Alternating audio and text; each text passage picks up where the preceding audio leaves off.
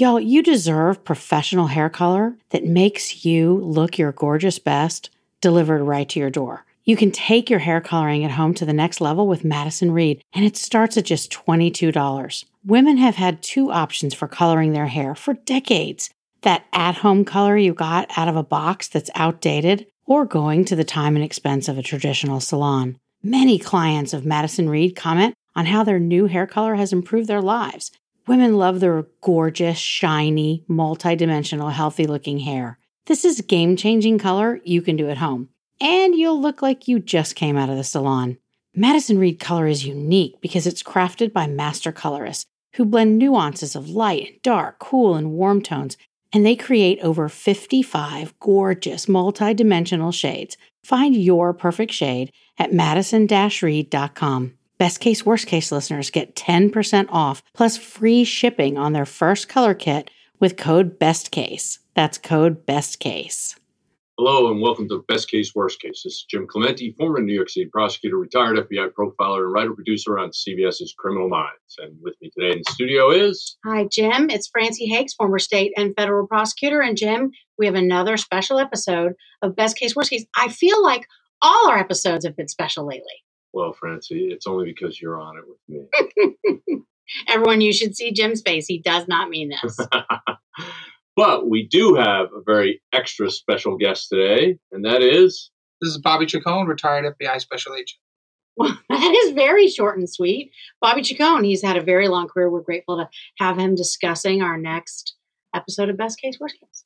Today, we're going to cover a topic, a breaking story in the news about a remote compound in New Mexico. Yeah, Jim and Bobby and everyone watching, I'm sure you've seen the news this week where 11 children were discovered by the Taos County sheriffs who went out on a raid to this remote compound in northern New Mexico. They discovered 11 children between the ages of 1 and 15 in what they called squalid conditions. They were all starving. They were dehydrated. There was no plumbing on the compound. And they said they found a few potatoes and a box of rice and dirty water for the children to drink. There were several adults there that were all arrested for child abuse related charges. And that's what started, Jim and Bobby, the investigation into this case. And I understand they also found one dead boy, somebody who was about 3 years of age. They did. They found some very small remains buried on the compound. And I think one of the reasons that this has really reached the national consciousness is because it all started off in December in my home state of Georgia, when a mother reported that her husband had taken her then 3-year-old boy named Abdul Sirhaj. He had taken him out to the park, supposedly, and then never come back. And the last time the boy was sighted was presumably when the remains were found on the compound. And I just should say that the sheriffs have not officially declared that to be Abdul's remains, but I suspect it probably is. So, Jim, let's start with you in this case. How does someone go from taking their own child to that child then ending up dead in the compound? Well, I think part of the problem here is we have to start talking about the circumstances. I mean, these kids were being held in captivity. It's not that they were voluntarily there. They were being held against their will. It still is unknown where these kids came from. Were they children that were all progeny of the 5 adults that they found there, or are these kids that were abducted somewhere or runaways or something like that? But to have kids who are from 1 to 15 years of age, what I've heard is that they were training them, and that this was a training ground for school shootings and other terroristic events.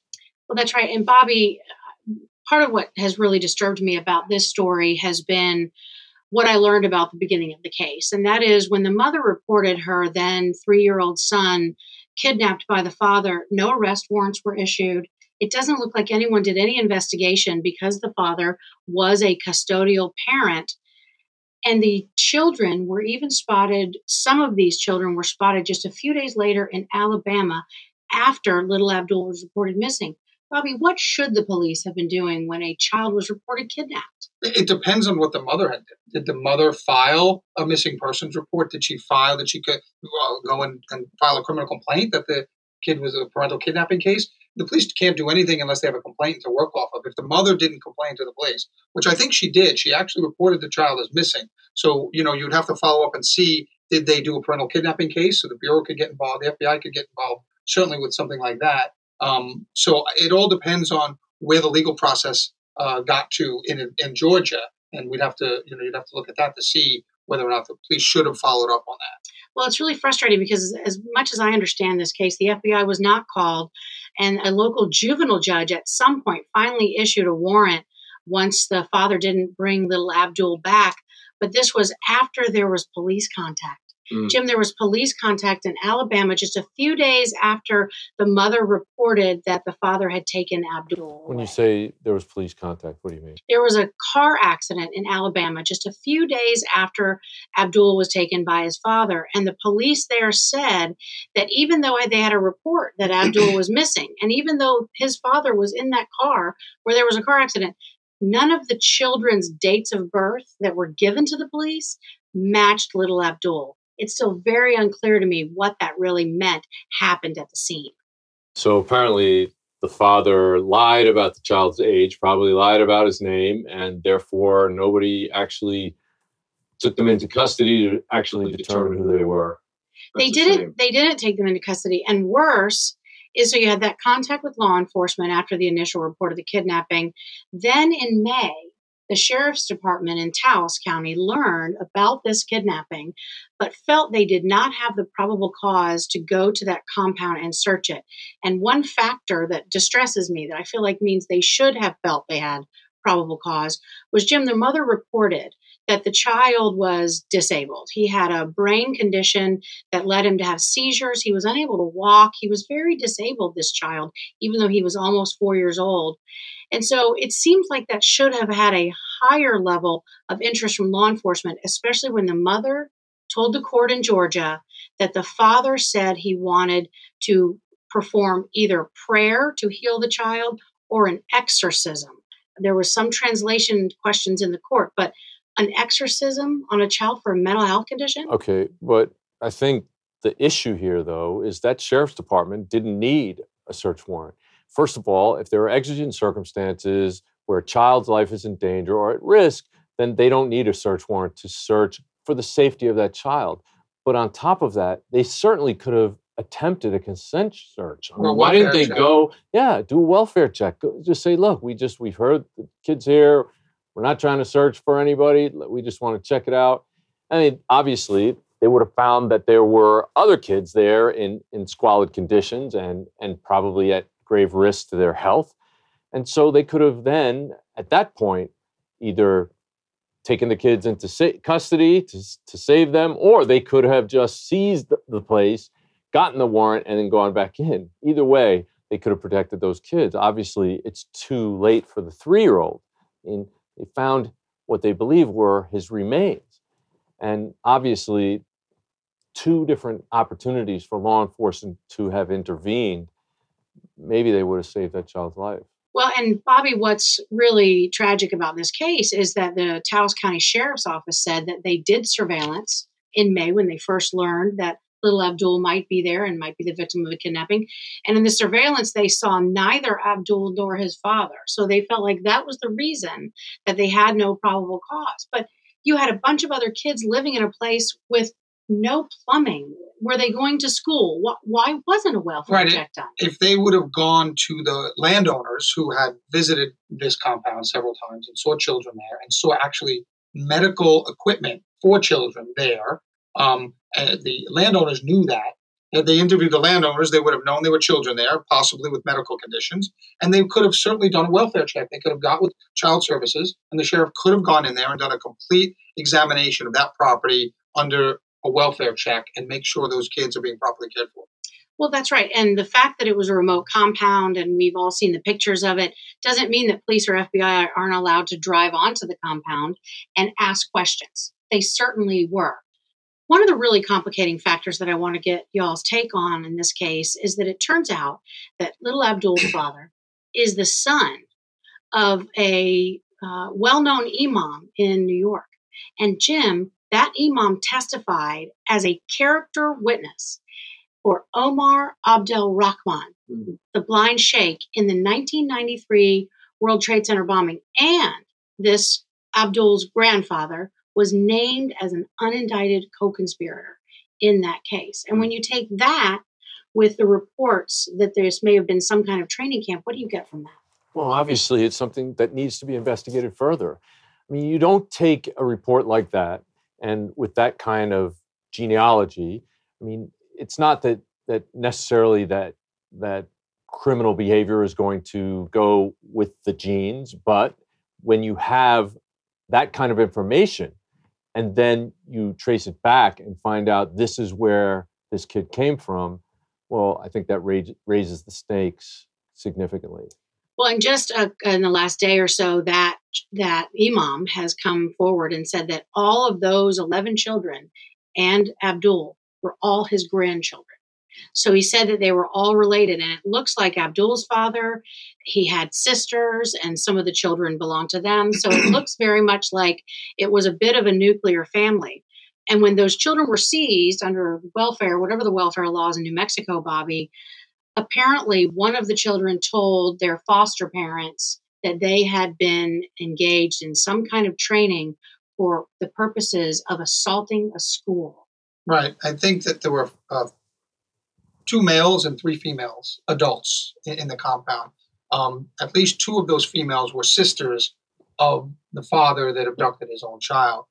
So you're right. I think that at least the imam claims all 11 were his grandchildren, and there's good reason to believe that now because at least 3 of these are their aunts and uncles. So they had another male adult there. So there is evidence of a shooting range, either at the compound or nearby the compound, and that there was target practice being taken with semi-automatic rifles, long guns, by the children at this range.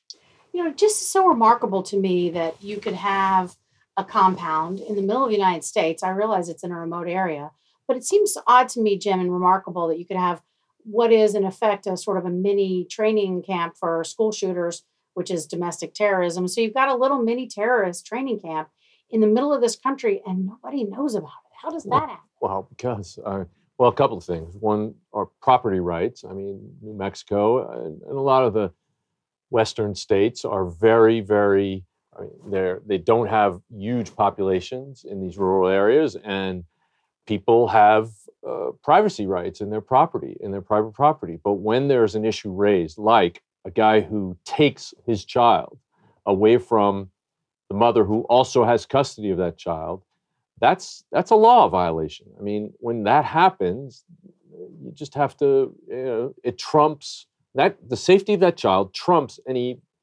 privacy rights there. And the Supreme Court has upheld for a very long time that when a child's life is in danger, that law enforcement can, without a search warrant, search for the safety of that child. And I think that's what should have been done here. And apparently it was way too late for the youngest, or the 3-year-old child, but apparently it actually eventually saved all these other kids.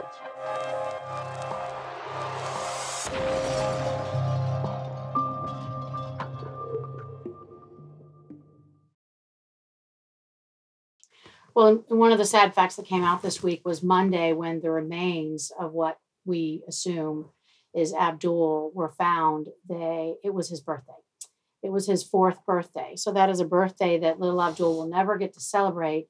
And Bobby, you're also an attorney, and I just want to talk to you a little bit about where I think sort of are the glaring deficiencies in this case from a legal standpoint.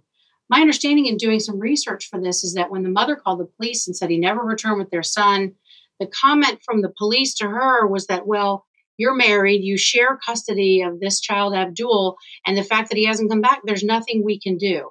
There's no law that prohibits him from taking her. That's just not right.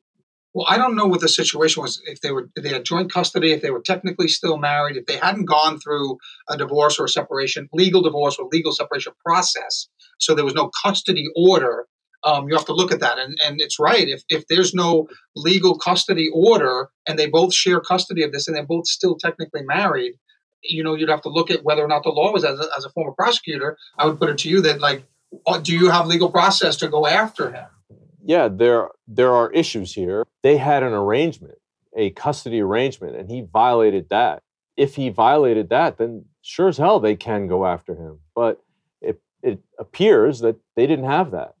No, I think that they were married. That certainly she refers to him in the interviews that she's done as her husband.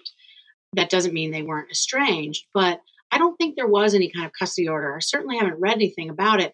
However, when I was a state prosecutor in Georgia, I handled interference with custody cases. And it doesn't necessarily mean you have to have a custody order. Both parents are equally entitled to custody of the child. So if one parent takes the child, the other parent is deprived that child's custody, and an order could have been entered, a warrant could have been taken. I don't understand why it wasn't. Why weren't the FBI called? These are decisions that were made at the beginning of the case that could have saved Abdul's life. And today, it seems like, Jim, with all we know in law enforcement and culture about kidnapping and children and child safety, why wasn't it taken more seriously? I think, I don't think they really looked at the totality of the facts. I think they were very myopic, and they just thought, this is a dispute between husband and wife, and that's it. And they treated it like that. And in the end, it ended up basically pulling a thread on a much huger problem, which is that they were actually having, these kids being, malnourished and put through some sort of terrorist training. And that's really horrible. I mean, these kids would have grown up in that environment. They wouldn't have known anything other, and they probably would have been extremely lethal. Well, and Bobby, I know you were trained to collect evidence at some point in your FBI career. You worked in that evidence unit. And one of the things that drove me crazy when I was doing the research for this particular episode was that the father, according to the mother, the father called her multiple times after he took little Abdul. He called her multiple times to say, I'm coming home soon. I'm only going to keep him for another night. So what does that tell me and tell you as trained investigators? There is an electronic trail.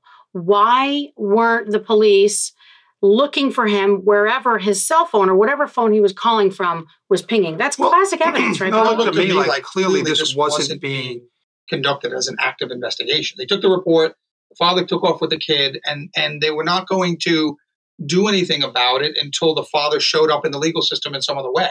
Suppose he committed another crime and they had to get him. So it looks to me like this wasn't an active investigation in going after and trying to find this child. Well, and it should have been a heightened investigation, right, Jim? We have a child with a severe disability who, while he's almost 4 years old, he cannot walk. He had some kind of seizure condition, so he needs medication. The mother said that every time she spoke to her husband, she said, is he taking his medication? Is he okay? And he never told her whether he was either. So it seems like this was a real ball that was dropped. Yeah, and I wonder if while he's having these conversations where he's saying, I'm coming home in a day or so, I'll be back soon with him, where the child was already dead. Well, yeah, and I assume we'll find out once we figure out whether it was Abdul's body that was recovered from the compound and when an autopsy is done. If it isn't his body, they certainly didn't recover him as one of the live children. No. So the chances of, unfortunately, Abdul being alive are slim to none. I know. I think that's absolutely true. And so let's talk briefly before we finish about, on this topic, about potential charges in the case. Obviously, it depends upon whether or not that's Abdul, whether there are some kinds of charges. But you've got the body of a child buried in a compound.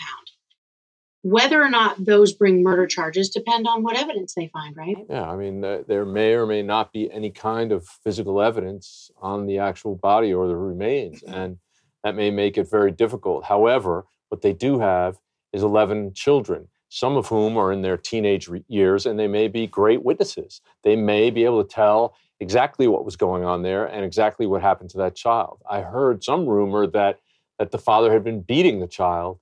I don't know how strong that evidence is or whether it was unreliable, but that came from somewhere. And if they can source that and make that a reliable source, then I think that they could build a case against them for murder. Well, the thing I worried about a little bit, Bobby, in this case, if you set the murder charges aside for a second, think about the child abuse charges where the children were malnourished, being trained to become domestic terrorists and didn't have enough water and dirty conditions.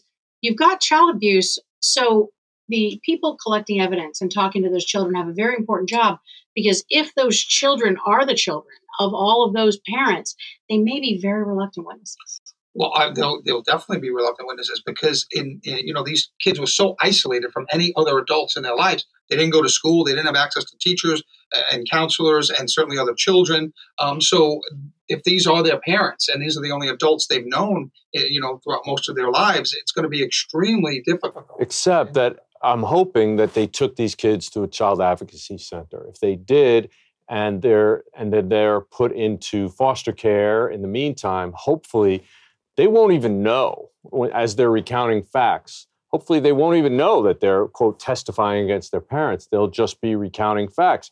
If they're interviewed properly and if they're interviewed in an environment that isn't threatening and encourages them to talk, they'll get the information out of them. Hopefully that will be enough to keep them away from these bad parents and lock up the people, whoever they were, that were training them and planning for them to kill other people. But it's very important, children, as Jim points out, that these interviews and the handling of these children have to be done by trained professionals. I was never trained in interviewing children that have gone through this kind of trauma. I would bring in an expert if this was my case. I wouldn't even venture to try to interview these children. I would get experts in. So it's really important that they bring in people that are trained in dealing with children that are victims of trauma and this type of trauma and things like that. The local sheriff should not be handling this on their own. They should be consulting real big experts in this area to do these interviews.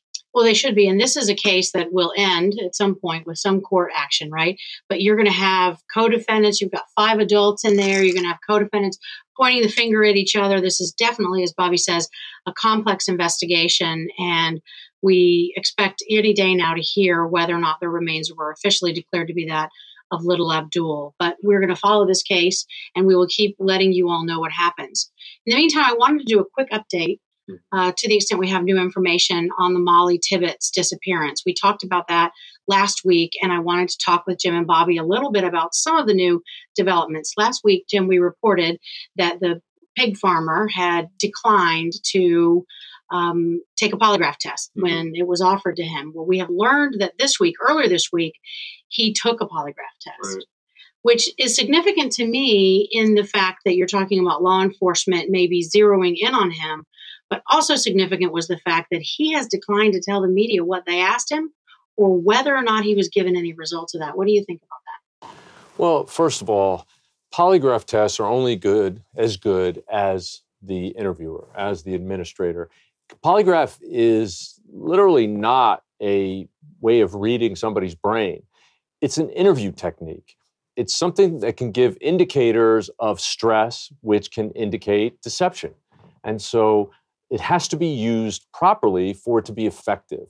And so my hope is that they got somebody who was extremely experienced, knew what he was doing, knew what kinds of questions to ask, and knew how many questions to ask. Because sometimes you overwhelm people with these questions and the results are inconclusive. So hopefully they had a good polygrapher who used it as an interview tool and then got information as a result of that. Now, the fact that he's out talking to the press after the polygraph tells me that they didn't get any kind of confession from him or any kind of evidence that they can use as probable cause to arrest him.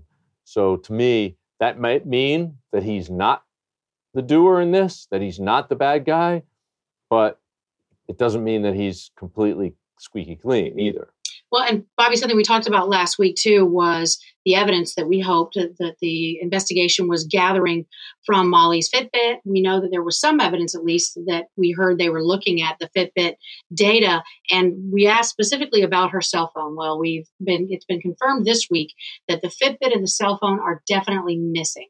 They were not found in the house where Molly was staying. And even more significantly, the roommates have now come forward and said, they don't see any sign of a struggle in that house. So what did those pieces of evidence change for you or tell you, Bobby, about the case investigation? Well, it's confusing because I think initially we were told that they had the Fitbit or that they were going on Fitbit or they were analyzing. Yeah, that you can do that remotely. In other words, you're not looking at uploading it to a Fitbit app or a Fitbit. Sure. Right. So I think they've processed as much of that information as they can. I think from the beginning, we thought that there was no sign of break-in. So she was either taken, at the end of that run or she got into that house and she supposedly went on the boyfriend's computer, was using that computer. And then somebody entered the house. Somebody, it could be somebody that was able to convince her that they needed to be or should be in that house. Either that's somebody that's familiar to her or that's somebody that's posing as, someone that needs to be in the house for whatever reason. Yeah. Well, what it tells me, though, all this new information this week, or these few pieces of information this week, is that the investigation is aggressively ongoing. And I, for one, am happy to hear that. I hope that people continue to talk about Molly so that the attention that is being paid to the case will hopefully lead to someone, and has led this week to the last piece of information we have that's new. And that is that someone in town has come forward and said that they think they might be the last person to have seen her alive because they saw her jogging that day and said that they had seen her jogging on a regular basis. And I bet you that he was immediately a suspect and has maybe been cleared or not cleared, but he did come forward to say, oh, I saw all this press about this missing girl. And I said to myself, I wonder if that's the girl who usually jogs by here and I haven't seen in a while.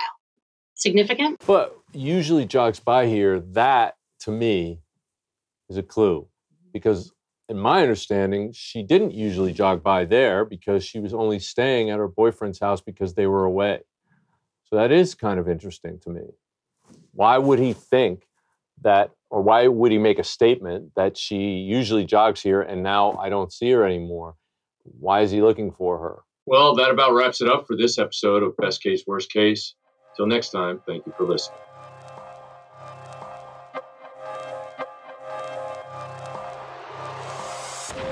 Best Case, Worst Case is an XG production. Produced by Jim Clemente at Empire Studios, LA.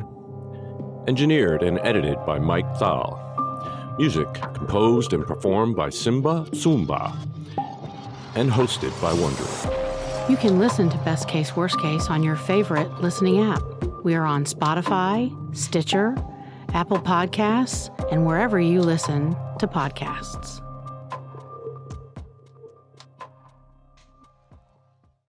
Knowledge is power, and when we know the facts about sexual abuse, we can better protect kids.